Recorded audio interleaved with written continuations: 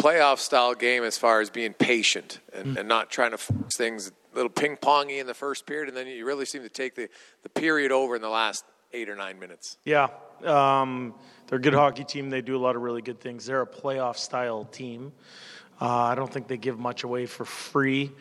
You got to earn every square inch of the ice with the Dallas Stars, and I thought we were patient and we showed a level of endurance. So there was some patience and some endurance to that game. And in the end, we did more good things than not and found a way to walk out of here with 2 points. You talked about the one thing you want from your team is just to not give away or make that one big error, and really didn't do that tonight. There wasn't can't recall one that really stood out. I'm sure maybe as a coach you might be a little bit more. Yeah, I mean, there's a few plays here and there. We're not perfect, but I thought when called upon, Stuart Skinner was excellent.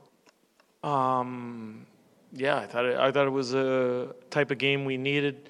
I thought our energy level was good. I thought our details were pretty good. And we found a way to beat a really good hockey team. So it's a credit to our players.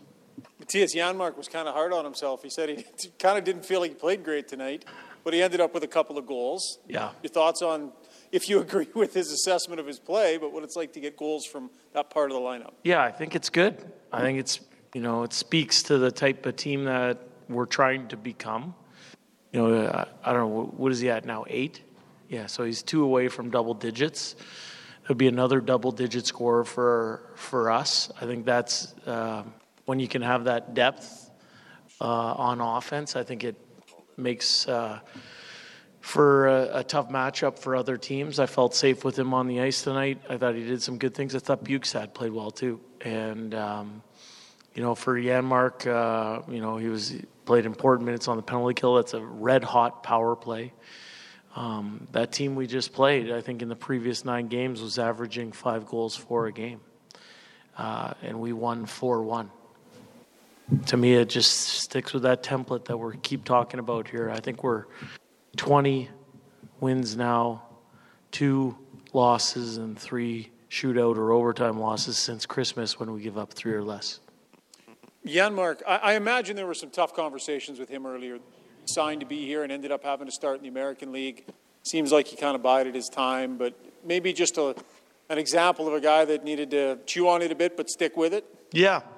He came in a difficult situation in that there was, 4 players at a certain price point for 3 spots on the team.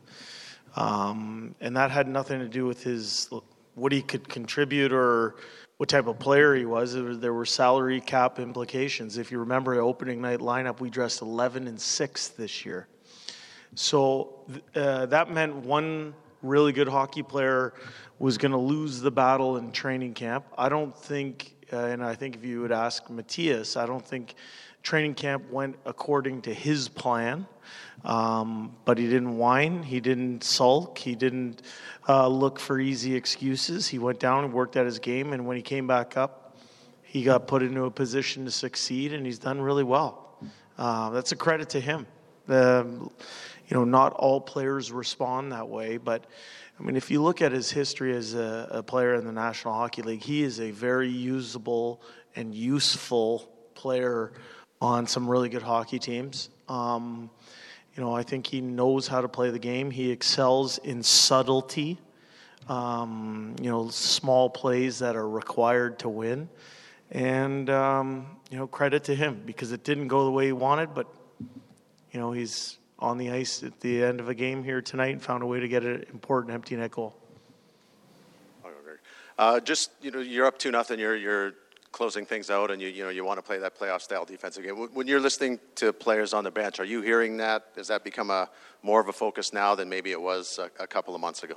Well, I think we're blessed with good, conscientious hockey players and good people.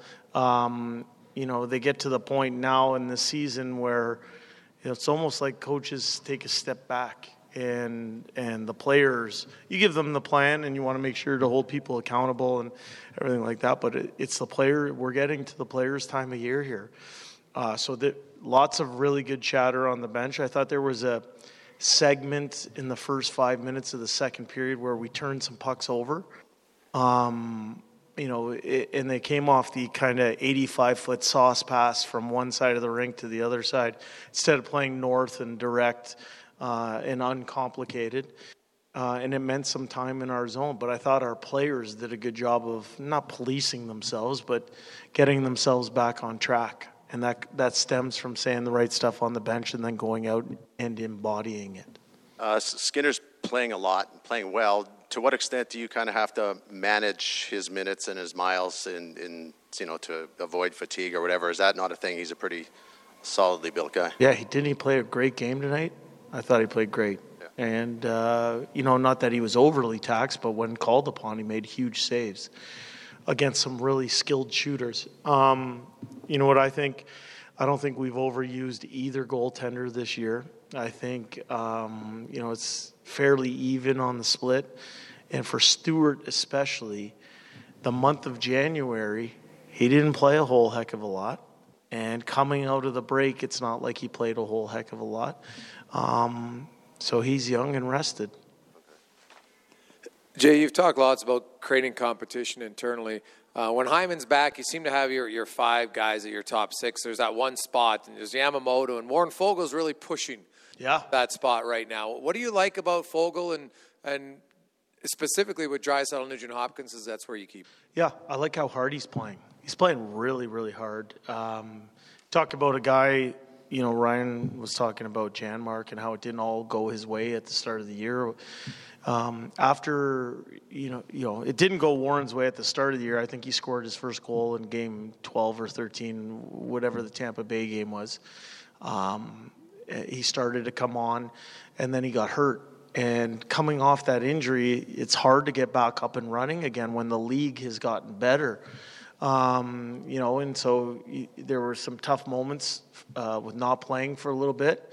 He's a professional guy. He worked at his game, and he's played really well. And he's finding offense, but it comes from his skating, is from his hard work. What did you think of the knee from Robertson on Connor? Yeah, I just saw it live. I didn't even get to see it in between periods just because we were worried about going through some other things. But live, I don't think Robertson is necessarily a dirty player that was hunting Connor's leg, but I thought it was a dangerous play live. I'd have to look at it again, but I don't think he's that type of guy that hunts people's knees or anything like that. Thank you.